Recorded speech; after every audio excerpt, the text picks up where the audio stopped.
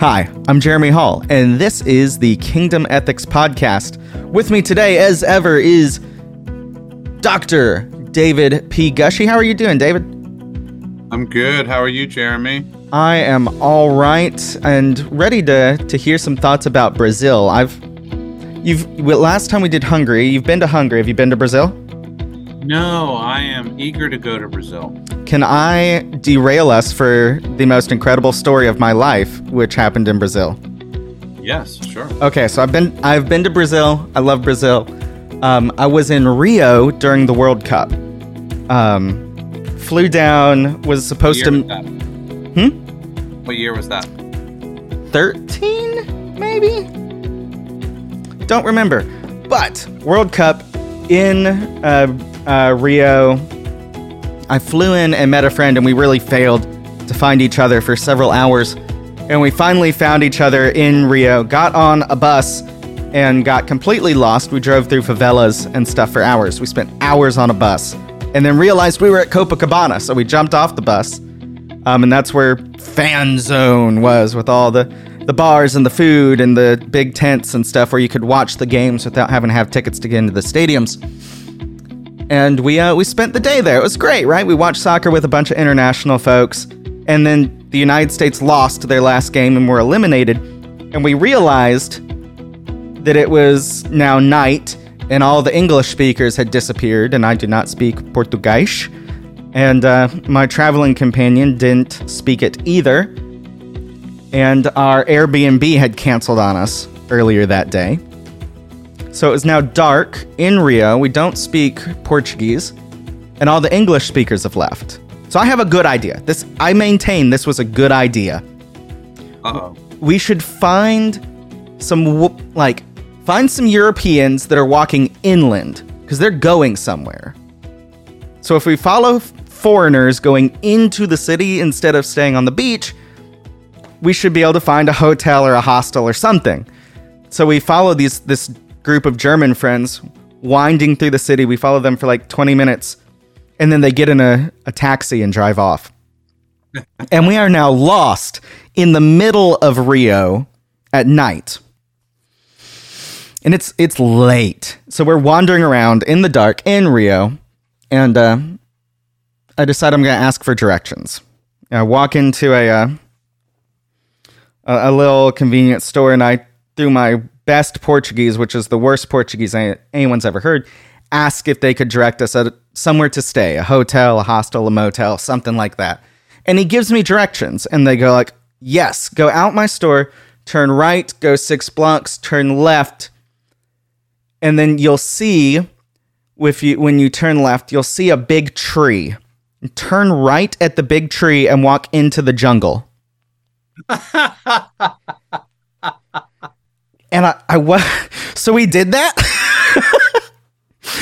We follow his directions, go 6 blocks, we turn, we go find a giant tree in the middle. The road is turned to cobblestone. There's a giant tree in the middle of the road, and past it is the woods. So I walk to the big tree, and I turn, and there's a hostel. There is a hostel there. So not knowing if they're going to have room or whatever, but it's a safe place. So miraculously, we've found a hostel. I walk in the front door of this place I've never been in Rio. The person behind the desk at 4 a.m. reading a book looks up and says, "Jeremy Hall, is that you?" No way. Yeah. One of my wife's colleagues from school was working at that hostel. Her family owns that hostel. Mellow Yellow in Rio. Highly recommend it. And that's proof that Jesus doesn't want me to die. Wow. Or hadn't at that point. It's been a few years. But that's my Brazil story. Okay, I will tell you a Brazil story, because actually I remember I have been to Brazil. Because it went like this. In 1999 or 2000, I was teaching at Union University, and we took a mission trip to Uruguay, which is neighbor to Brazil. Mm-hmm. And it was a baseball mission trip.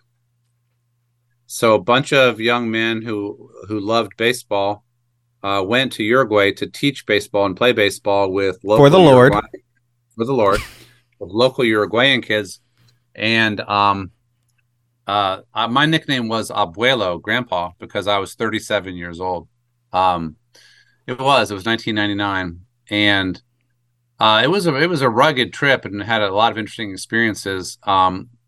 But one day after a lot of baseball, we crossed the border into Brazil and went to one of those restaurants that serves the meat on skewers. Mm-hmm. And I'll tell you what, those young men put away an awful lot of meat when we crossed the border into Brazil. And they were useless for at least 24 hours.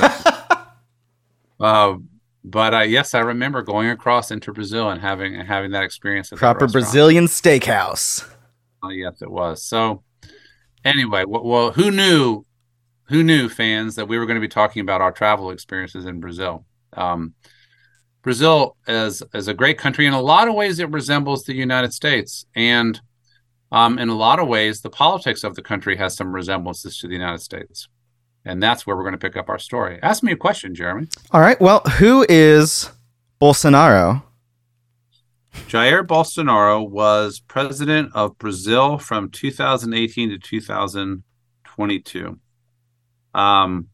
He was a memorable politician of the authoritarian, reactionary Christian type.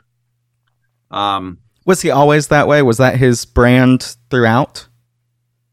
Because a lot of these, it's a really good career move for some people to flip that switch and be a crusader. He was of military background, a former army captain.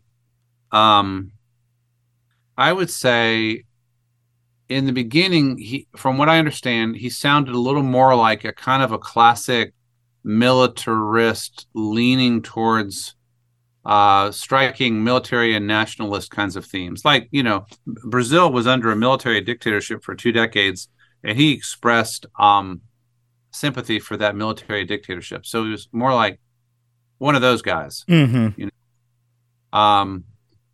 But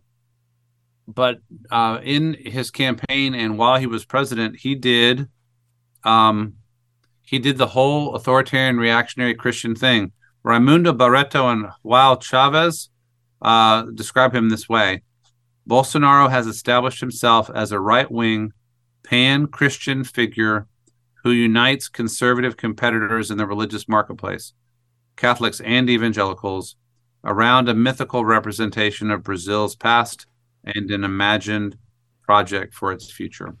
The pan-Christian bit is really interesting because not everyone can form that coalition.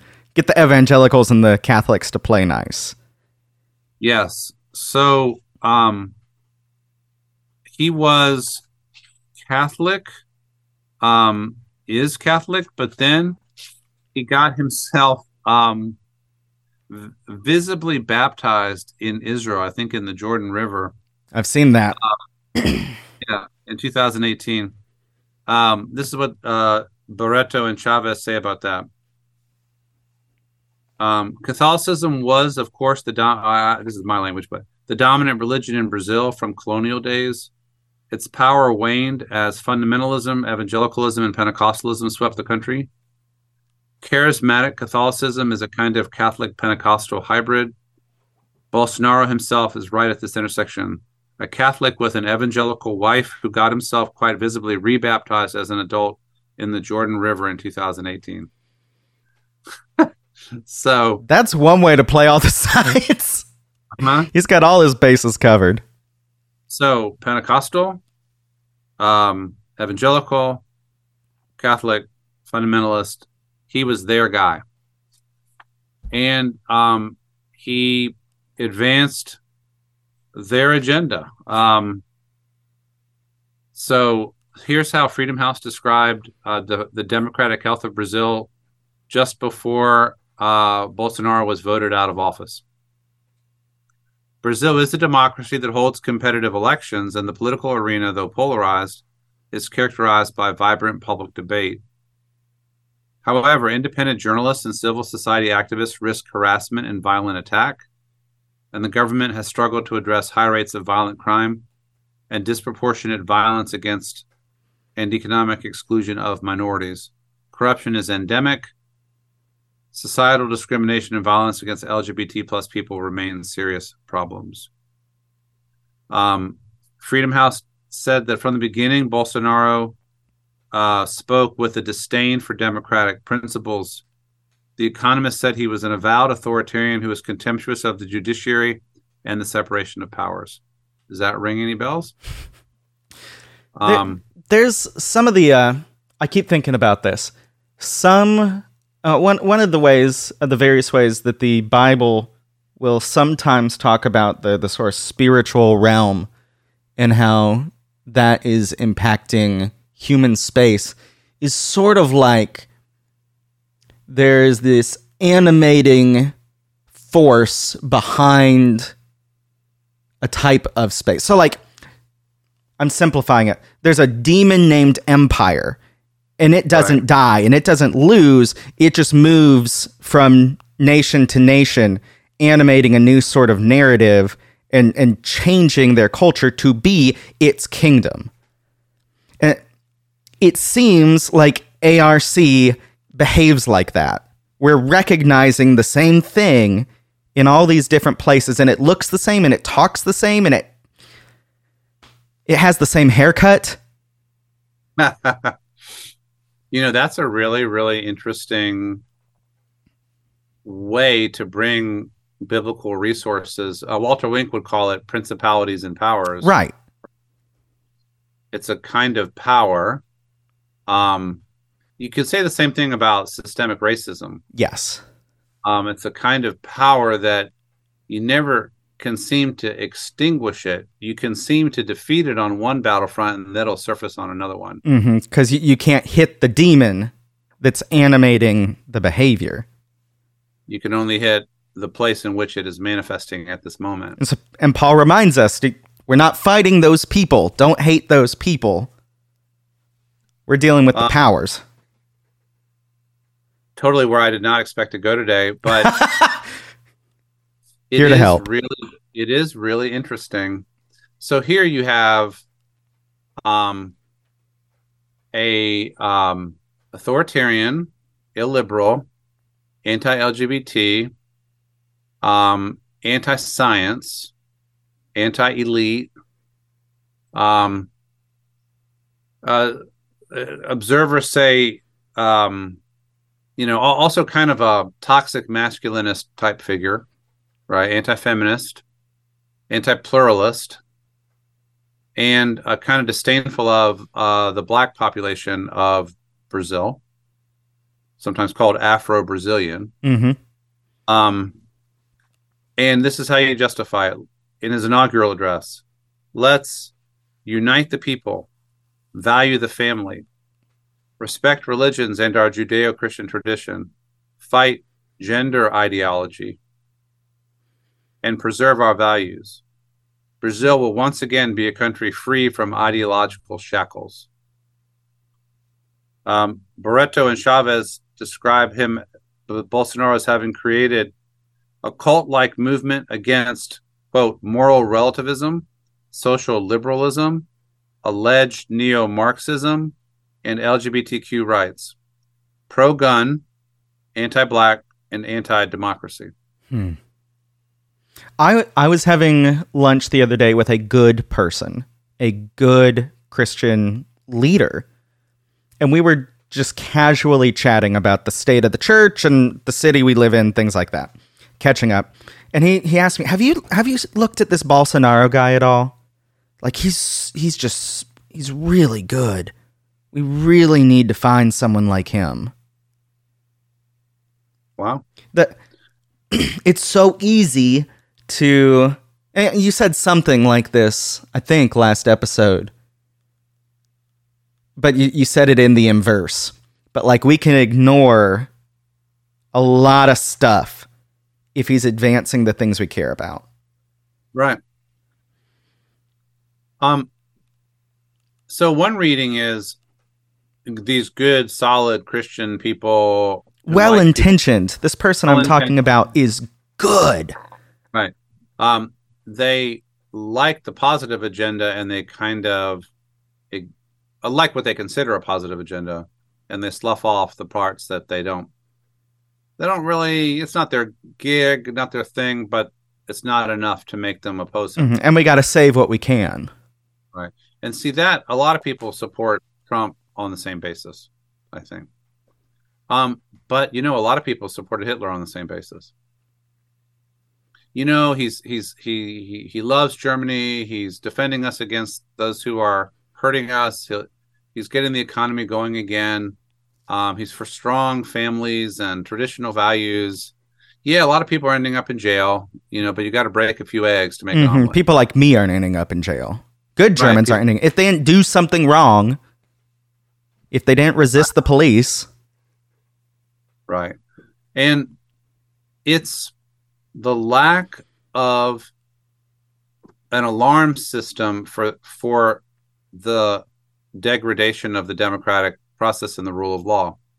The lack of that being elevated enough value that people are willing to say, well, even if I like some of the rhetoric or some of the things that he's about, this is disqualifying in itself. Just not to put too fine a point on it, but any politician who is demagoguing and targeting specific groups of people with demonizing language should be disqualified on that basis alone. These vermin are bringing their diseases. They're bringing their drugs.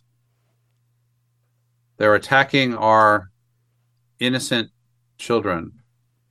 They need to be eradicated. I have a memory that is so it is odd how important this memory is to me. Sitting in civics class in my Christian high school, a well-educated, like a good family.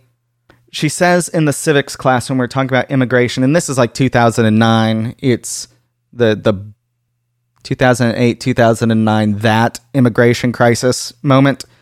Right. And she said that when asked, we were talking about that in our civics class, and when asked, why do people come from South America and Latin America to the United States? She said they come to rape white girls. Yeah. That's why they are here. And she said it quickly. She didn't think of that. It was what she's been told over and over and over, that it was like, duh. Why are you even asking that? They're here for me. They're coming to get me. You can do a lot of things to stop that person. That's right. Yeah. Yeah, that's right. So, my teacher, Glenn Stassen, used to talk about Christians are supposed to have an allergy to authoritarianism. At least Baptists are supposed to, because we have it in our DNA from the 17th century. And we'll talk about that soon, because we're getting to that chapter very soon. But the allergy to authoritarianism has been lost in large parts of the Christian family in the U.S. and around the world, including Baptists. Southern Baptists are hardly allergic to authoritarianism at this point. And so Bolsonaro comes in and he's like, strongman Christian leader who will put the gays back in their place, who will scoff at those pointy-headed scientists and them worrying about COVID. Hey, whatever. Who needs a vaccine? Who says things like, the only problem with the military dictatorship was that they tortured people instead of just killing them. That's nice. Yeah. Torture, but they should have. We all agree on this. Yeah. I mean, if they could have just been tougher, then we really would have been better off. Who says he could only lose the election if the election was rigged. Who says only God can get me out of this office. He could not lose a fair election. He would not honor the result of any election that went against him. So no elections. Right. So he threatened to suspend the elections, but there were enough checks and balances in the Brazilian system that when the election happened, that happened after I wrote the book, when the election happened in the fall of 22, he lost. not by a lot, but it was enough. And the checks and balances prevented him from hanging on to power. Though it is true that after he left office, there was one of those rushes to the Capitol to try to overturn the results, just like in the U.S. The Supreme Court, I believe, has now banned Bolsonaro from public office till 2030 because of his anti-democratic behaviors. One might wish that we would have such clarity in our country, and there are actually legal efforts about banning Trump from the ballot because of his actions in 2020 and 2021. Let me tell you how I do a closing comparison. It is and in our tour of nations, this is our last stop before the United States. Right. It is relevant to note the connections between the religious cultures of the U.S. and Brazil. During the 20th century, Brazil was the target of constant missionary efforts, especially from Southern Baptists. The similarity is also evident when it comes to the way in which politics seems to trump personal morality. In Brazil, massive numbers of Christians supported a traditional values politician, married 3 times, father of 5 children, one with a mistress. Barreto and Chavez say Bolsonaro and his influential sons, who are in the legislature themselves, are strongly pro-American, having close ties to Donald Trump and his former advisor, Steve Bannon, among others. Bolsonaro's son, the Senator Eduardo Bolsonaro, often joins Bannon in his far-right nationalist crusades. On January 4th, 2021, Eduardo arrived, quote, by surprise at the White House. On January 5th, he spent the day meeting with the Trump family and supporters. And on January 6th, he was photographed in D.C. wearing a Trump 2020 hat. Wow. That's amazing. Yeah. I did not know that last bit at all. So the Bolsonaro boys and the Trump boys, just one big happy authoritarian family. And both were voted out of office. Both left reluctantly. Both have a significant constituency that never accepted that the other side could win legitimately. Both had a group that rushed the Capitol, after the election defeat. The difference is that in Brazil, the judiciary has banned Bolsonaro from office at least till 2030, and a man named Lula is currently the president of Brazil, and they have moved on. What will happen in the U.S.? The last chapter has yet to be written. We can't say we live in boring times. That is for sure true. I jump back and forth between whether or not that's a good thing. May you live in interesting times. I think it's a curse from China, from what I understand. Right. You can mix that with and may this a good place to. I think it's John Locke. We've talked about Locke. I think it's Locke who said that he would like to live in peace, but if there must be conflict, if there must be struggle, let it be in my generation so that my children can live in peace. Ah, that's a good one. I've probably butchered it. I'm sure it was eloquent. That was remarkably eloquent, Jeremy. Go with it. Huzzah!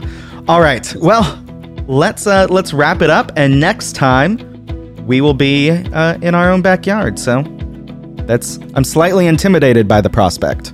So thank you for joining us today on the Kingdom Ethics Podcast. We look forward to having you with us next time as we explore the United States. And I might switch to saying the spirit of authoritarian reactionary Christianity. Theologize it a little bit. Make it more interesting. If you'd like to be in contact with us, we are easy to find. We're on the socials. I'm even on TikTok. I almost have 6,000 followers on TikTok. If you are follower number 6,000, I will send you a free copy of the book. I don't know how I'll be able to verify it, but I'm going to figure out how. And if it's you, congratulations. We'll see you next time on the Kingdom Ethics Podcast.